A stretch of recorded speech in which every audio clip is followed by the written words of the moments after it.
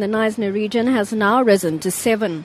This after a woman died in hospital due to the severity of her wounds. Police spokesperson Malcolm Poye says she was the mother of a 4-year-old whose body was found at Knysna village on Thursday. The woman, a Malawian national, was reported as missing and was later found in a critical condition at the Knysna private hospital.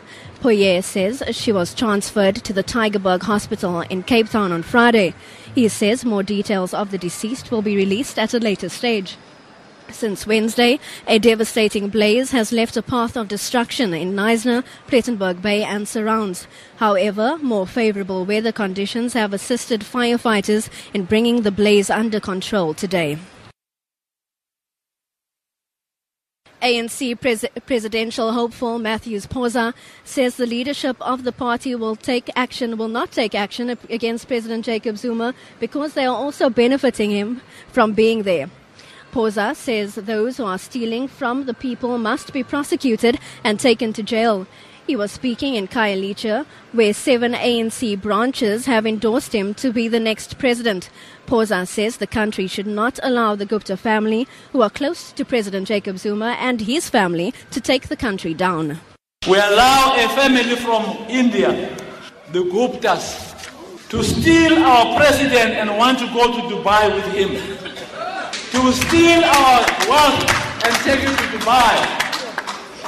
The president will go down. He must stay here. Zuma must stay here. He must not go to Dubai. If there's anything wrong Zuma has done, we'll build him a Dubai next to Portsmouth.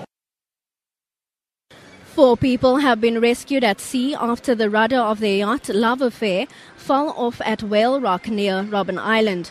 The National Sea Rescue Institute responded to the incident and towed the yacht with its crew back to Table Bay Harbour.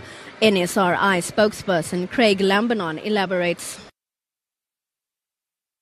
Nurse rider safely rescued off Spirit of Vodacom. On arrival on scene, a tow line was reached. The yacht was towed safely to the port of Table Bay, to the Royal Cape Yacht Club, which was moored, and no further assistance was required. The owner will investigate and repair the rudder issue.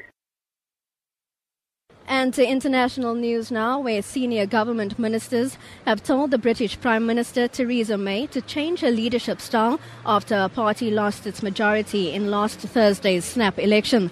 Defence Secretary Michael Fallon says a different approach is needed. The BBC's Ali Price reports. The Defence Secretary said it was time for a new approach to government, more inclusive of backbenchers and senior colleagues, after seeing her Commons majority swept away. There is little appetite from within the Conservative Party for a leadership contest right now.